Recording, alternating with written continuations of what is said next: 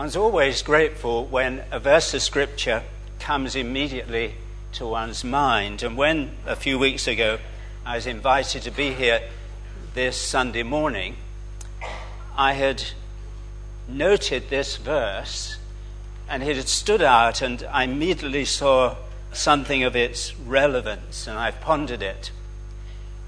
It's that part of the verse, the end, where David says of God, "You have exalted above all things your name and your word." Whenever I read that verse, I think of one church. Some of you may know it.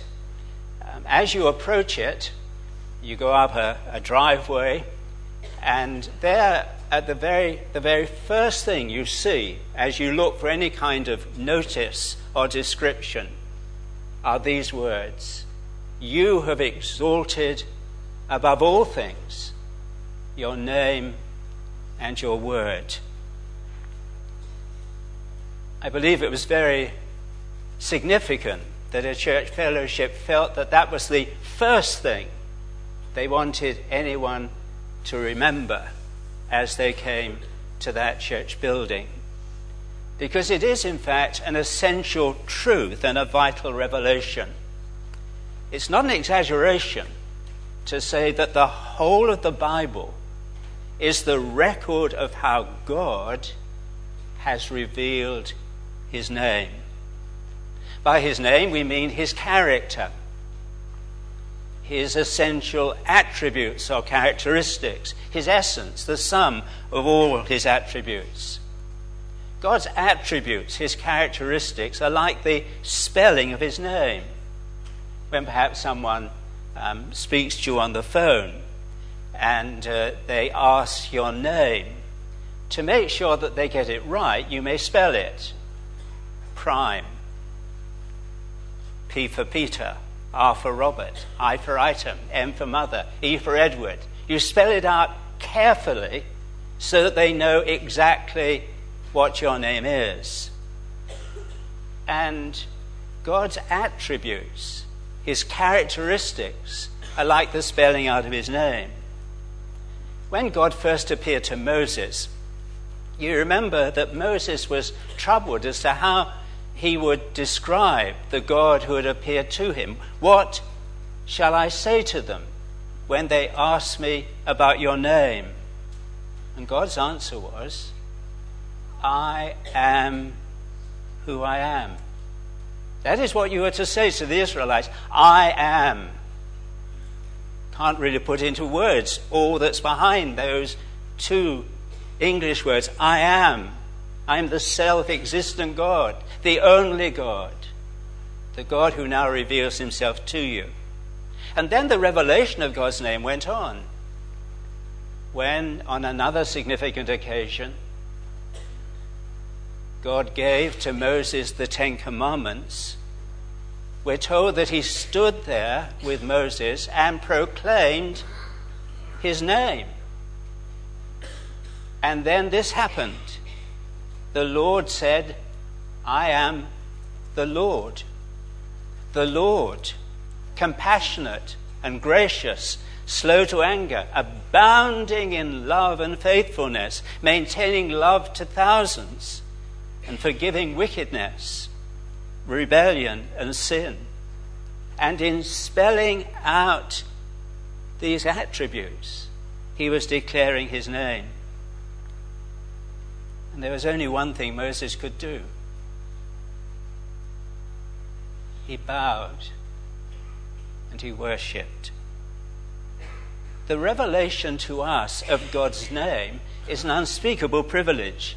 To tell someone your name is to reveal something of yourself to them. You may meet a complete stranger, maybe on a plane, on a bus, on a train, and you may converse together. That person remains a stranger until you exchange names. I've travelled many times in the past, not so much in recent years, but travelled by a second-class sleeper to London. Used to do it quite regularly when I was here at the chapel, once every month. And I can only remember one traveller that I travelled with. It was when we exchanged our names. I could tell you his name now. It must be all of 30 years ago since then. But we exchanged names. In fact, I discovered that he was a member of Morningside Baptist Church. But we exchanged names.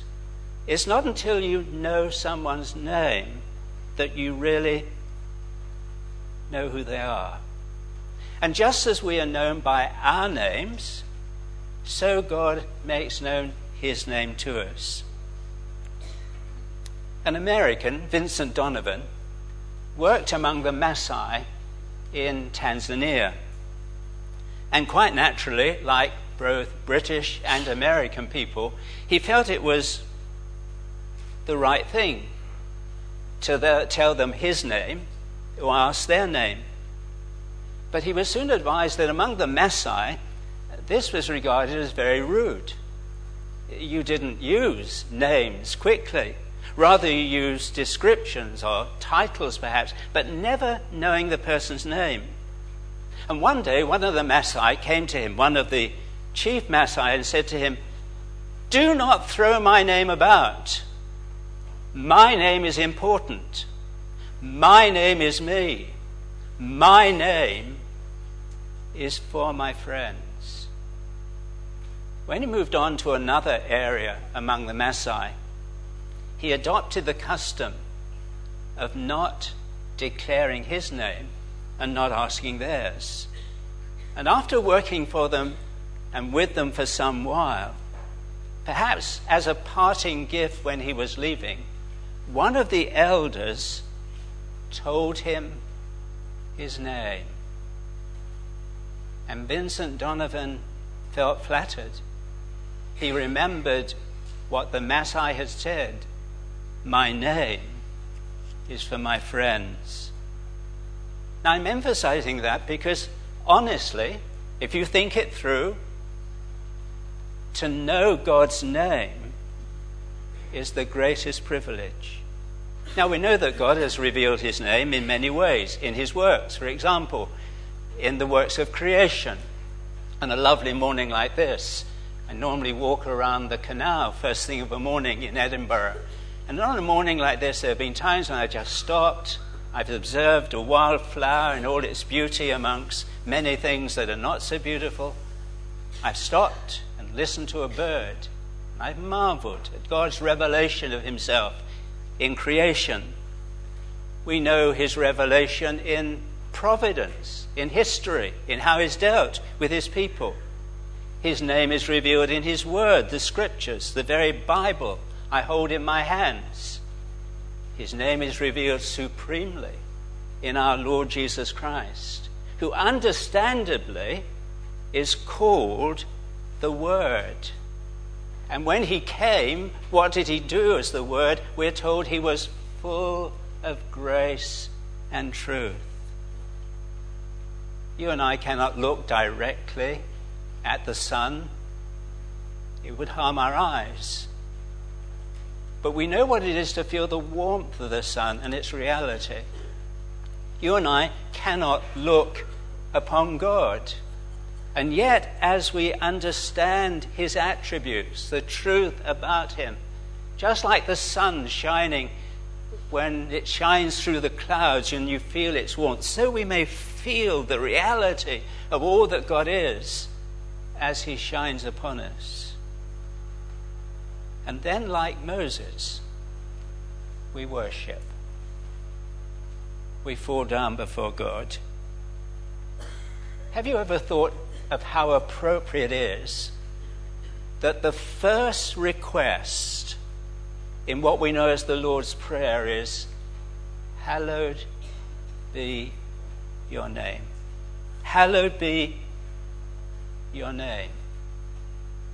I wonder if the Lord Jesus taught us that prayer because of the importance supremely of that first petition. Now, what this psalm says, what David says, is that this essential truth is that God has exalted above all things, no exception, has exalted above all things his name and his word. And having said that, he then pinpoints two characteristics of God: his love and his faithfulness. Take just the example of God's love in the creation of our bodies. We all take them for granted until something goes wrong. But each one of us can echo David's words as he contemplated it. You created my inmost being. You knit me together in my mother's womb. I am fearfully and wonderfully made. I'm a walking miracle. And so are you. A miracle of God's love and grace. But consider God's greater love still in Calvary, in the death of the Lord Jesus. This is love, the Bible says, not that we love God, but that he loved us and gave his Son as an atoning sacrifice for our sins.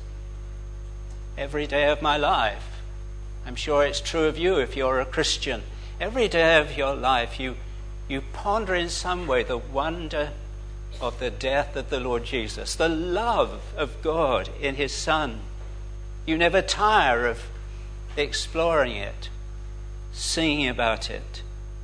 And the wonderful thing is that whilst he died for his church, whilst God sent his Son into the world to save sinners, you can say the Son of God loved me and gave himself for me. But David not only marvels at God's love, but he marvels too at God's faithfulness. You think of David, looking back over his life. From the time he was born, God's hand was upon him. He could think of how God had been faithful to him even when David had been unfaithful to God. David was a walking miracle of God's grace. And it made David want to sing. That's why this psalm begins, I will praise you, O God, with all my heart. Before the gods I will sing your praise. Before all the gods. He knew that all other so-called gods were no gods. He knew that God's glory is great. I walked around Lauriston Castle just the other week. I've done it many times over the years. But for the first time I noticed, engraved in the stone, in this house that was built in the 16th century, are these words: God is great. He is our bliss. He is our bliss. What a lot it says about the people who lived in that house, who had it built. He is our bliss. Do you say that this morning? Makes me want to sing hallelujah. For he is my bliss. Through the Lord Jesus, God is everything. Father, Son, and Holy Spirit. But we mustn't fail to notice that what David does in this psalm is remind us that with God's exhortation of his name, there is his word. God has made himself known to us in many ways, as we've seen, but most clearly in his word. Look at verse 4. David says, may all the kings of the earth praise you, O Lord, when they hear the words of your mouth. God's word, the scriptures, the Bible, what I hold in my hand, are God's words. When the Bible speaks, God speaks. In his works of creation, we see his goodness, his wisdom, and his perfection. But we cannot discern God's purposes. It's in his word that God lets out his secrets. For example, I could read in a history book that Jesus Christ died on the cross. But how could I understand that without God's word? You'll be in Psalm 2, I think, next Sunday evening. And in that psalm, you'll be discovering anew that before ever the world was made, God said to his Son, "Ask of me, and I will give the heathen for your inheritance." God promised his Son a people gathered from all the nations of the world. It's in his word that we learn what happened at the cross, how mercy and truth met together, how righteousness and peace kissed each other. You couldn't understand that without the scriptures. Not one of us here would have a clue. It's in his word that we discover God's good purposes for us in the Lord Jesus, to give us everlasting hope, everlasting life, to enjoy him forever. And what is more, his word assures us of his love and faithfulness. What happened when the Lord Jesus came into the world? Well, two specific things happened. He revealed God's name, and he delivered God's word. The Lord Jesus could say, "He who has seen me has seen the Father." He could say, "My words will never pass away."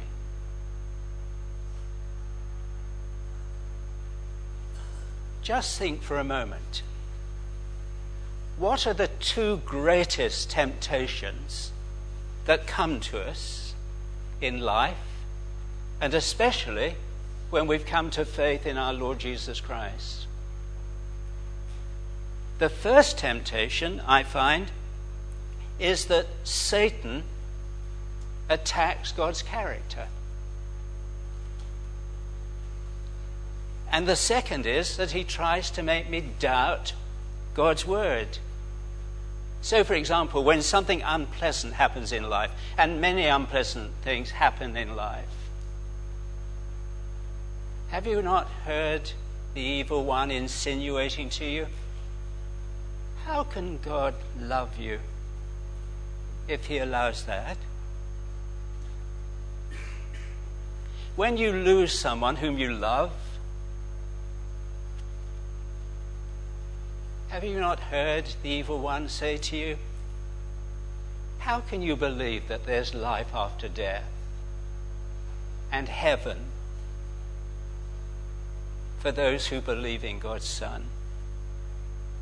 And yet the remarkable thing is that there are two things I can use against Satan before which he always falls. I can remind him of the faithfulness and love of the unchanging God who loves me in Jesus Christ. And I can take up this word as a sword and declare God's promises, which have behind them God's faithfulness and love. Like David, we may affirm, "You have exalted above all things your name and your word." Now let me apply the truth of this. I believe this is a dynamic principle by which to live. As I've been thinking of it this past week or so, I found that it's helped me incalculably in living my Christian life. It explains, for example, why we can have such confidence when we pray, and especially when we meet together to pray. The importance of prayer is not that we believe in prayer. I know what people mean when they say, "I believe in prayer," but there's a snare in that. Prayer isn't magic. We believe in the God who answers prayer. We believe in a God who is absolutely faithful and loving. And when we pray as we ought, we pray in the name of Jesus. The name that God has put above every other name. I get worried sometimes, although I hope I'm not critical, when I hear prayer offered and no reference to praying in the name of the Lord Jesus. Because his is the name above every name. And when we pray, how do we pray? Well, we pray in accord with God's character. And we pray in accord with what he has promised. That's what's so exciting about a prayer meeting. There's something wrong if we gather in prayer and we're not excited at the prospect of what God may choose to do as we honor his name and the name of his Son. It explains, too, where our strength and our courage come from. We're not strong as believers because of how long we've been believers. We're not strong as a church because of how many members we have or what gifts we have. The Lord is our strength, and his word is our weapon.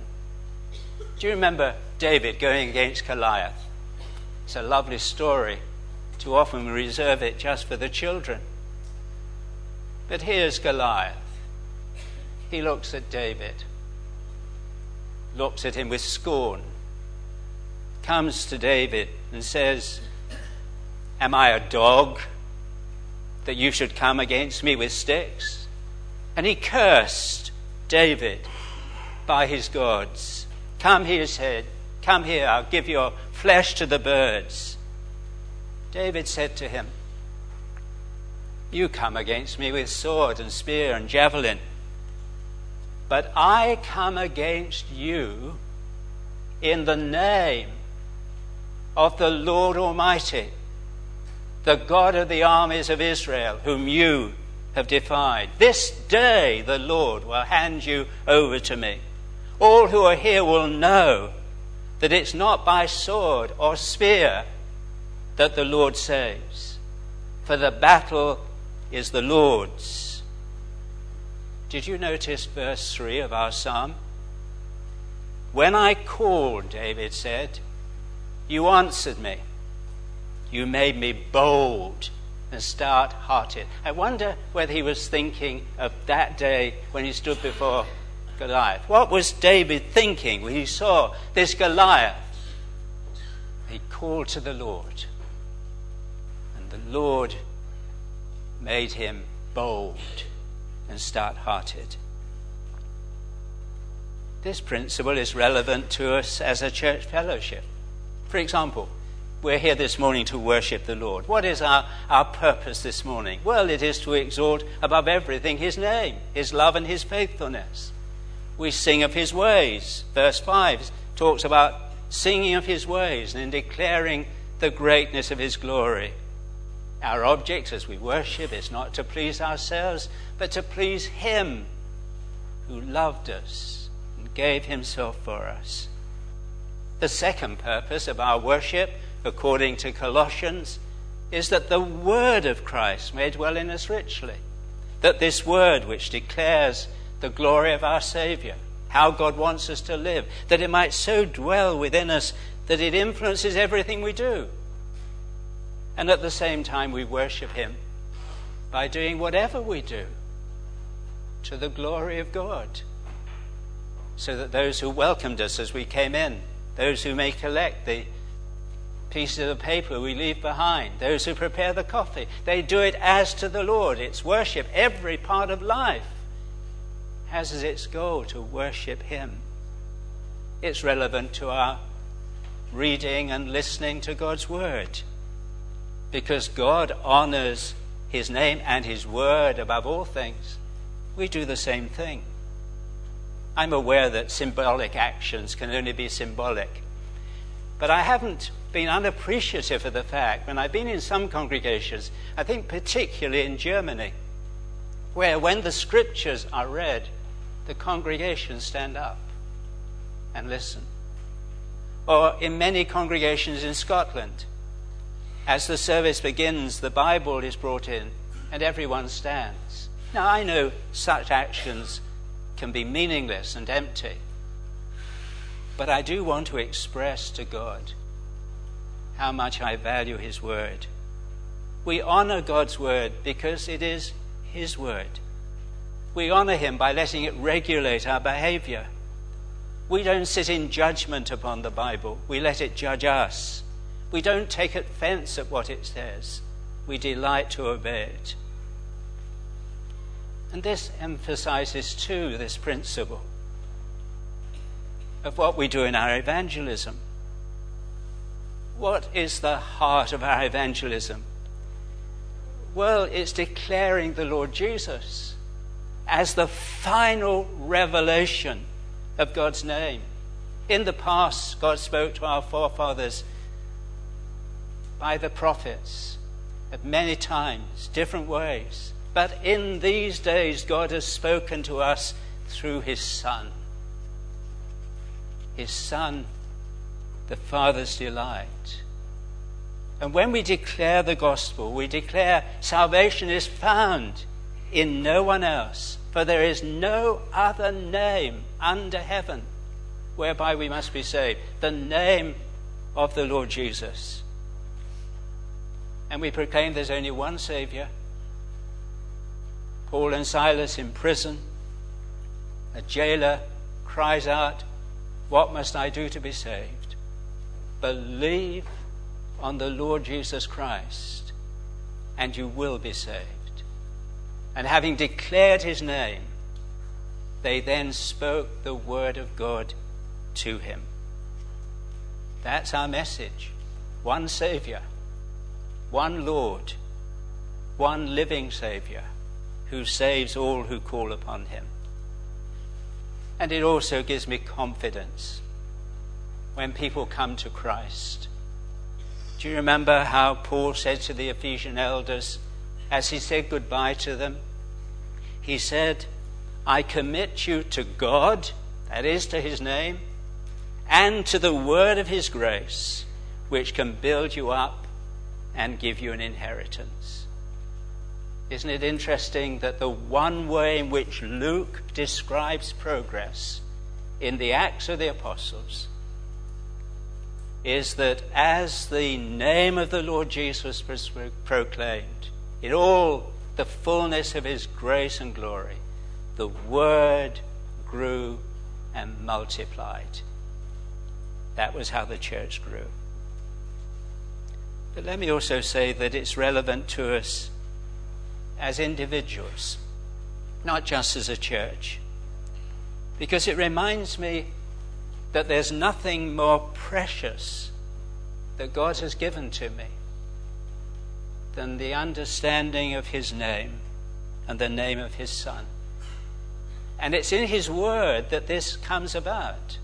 It's in his word that I grow to understand that it's worth reckoning everything else but loss compared with the surpassing worth of knowing the Lord Jesus, the Word of God, the Saviour. And it's here that I experience God's help. I don't know whether many of you have read that old book, still in print, 1,000 Miles of Miracle in Modern China.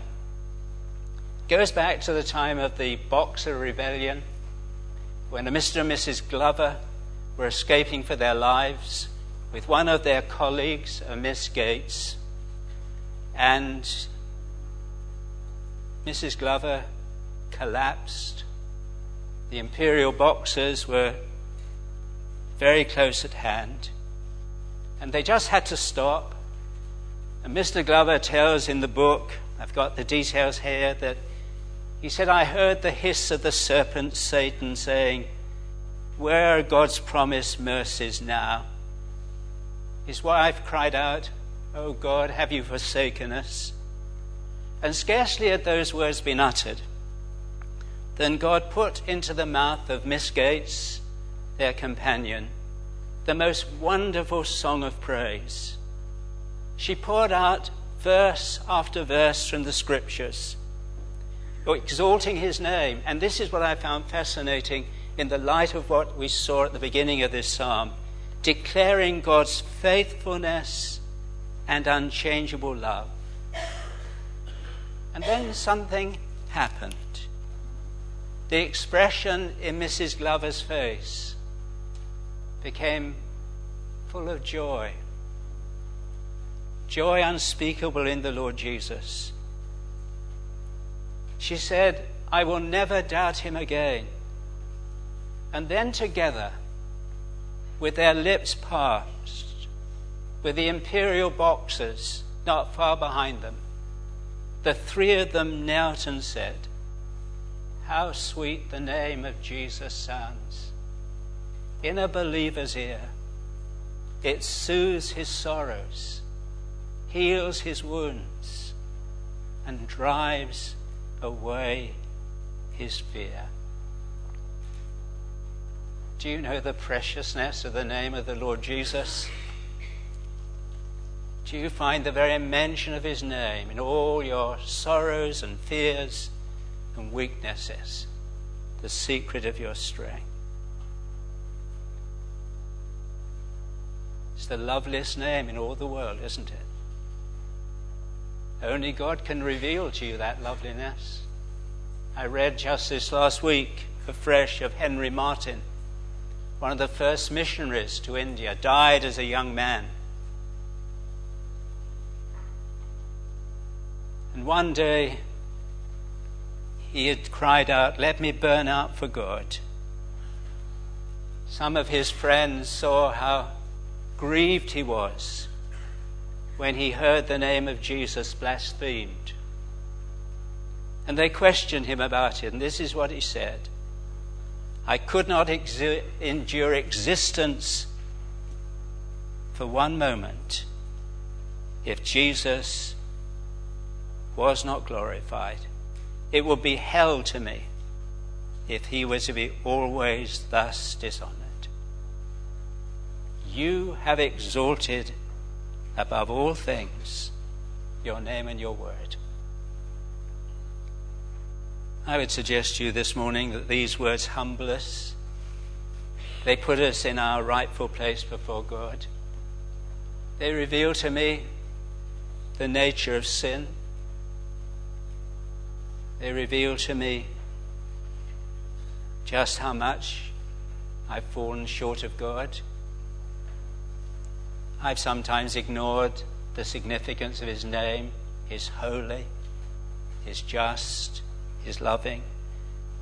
There have been times in our lives when we've ignored his word. We've known what his word says, and we haven't done it.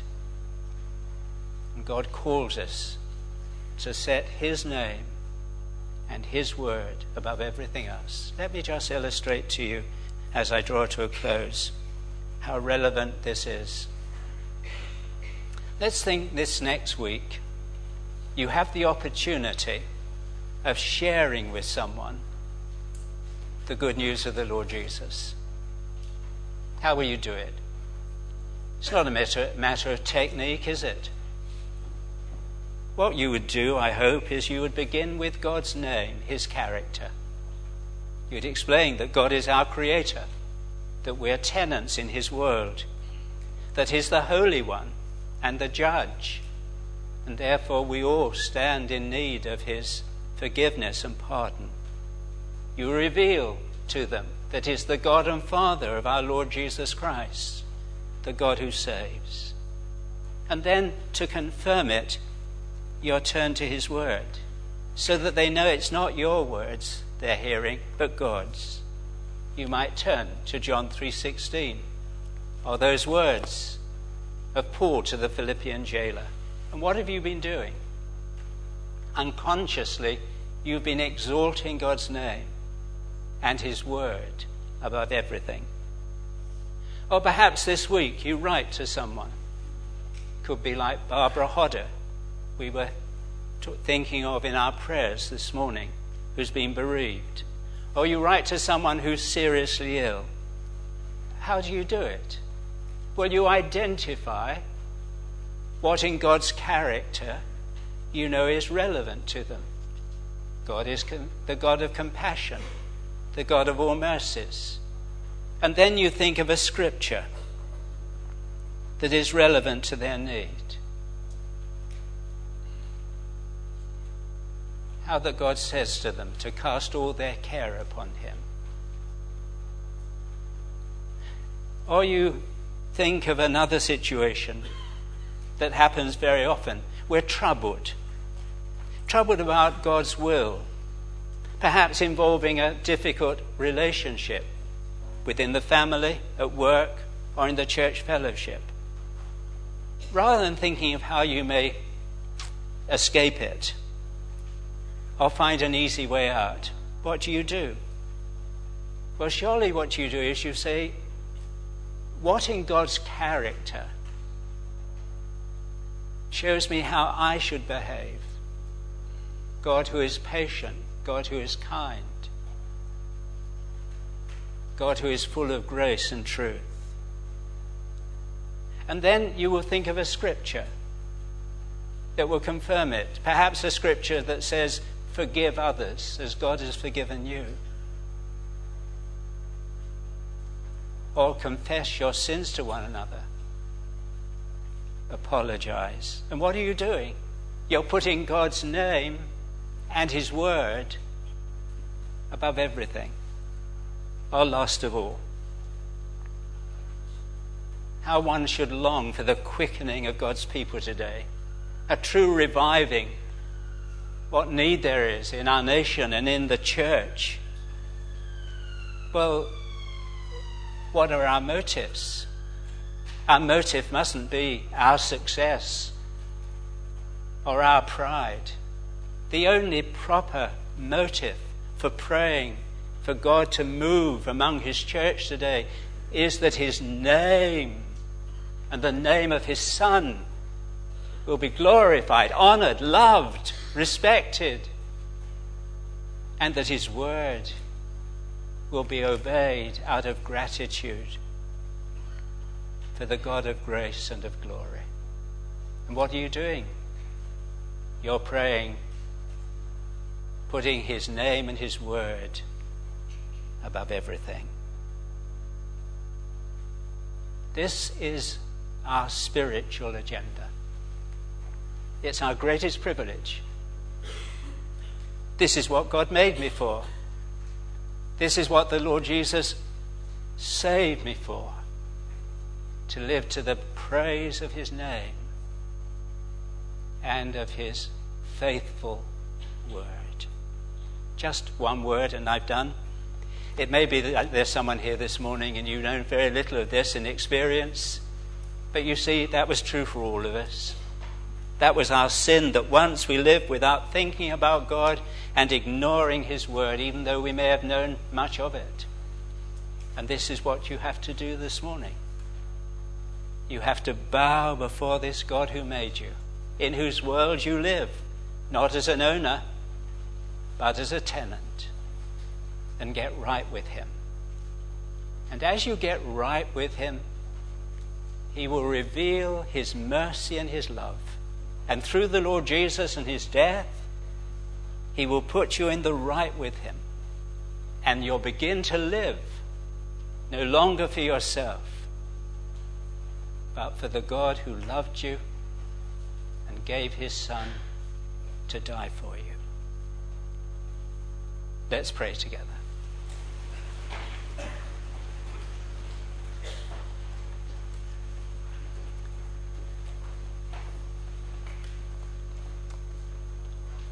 Our Heavenly Father, we bow before you with a sense of sorrow and yet of extreme gratitude. Sorrow, our Father, that so often we've lived unmindful of your glory, of your name, and so often disobedient to your word. But how we thank you, as we've sung in our hymn, that you have given us a Saviour. Before your throne above, we have a strong and perfect plea. We thank you for our Lord Jesus and all that he has done for us as sinners. And we thank you. And as best we know how, we would offer ourselves afresh to you, wanting that every day we may live as those who rejoice in your name and rejoice in obeying your word. And Father, we ask that if you've spoken to us this morning about our need to be right with you, oh, may your gracious Spirit help us now to call upon you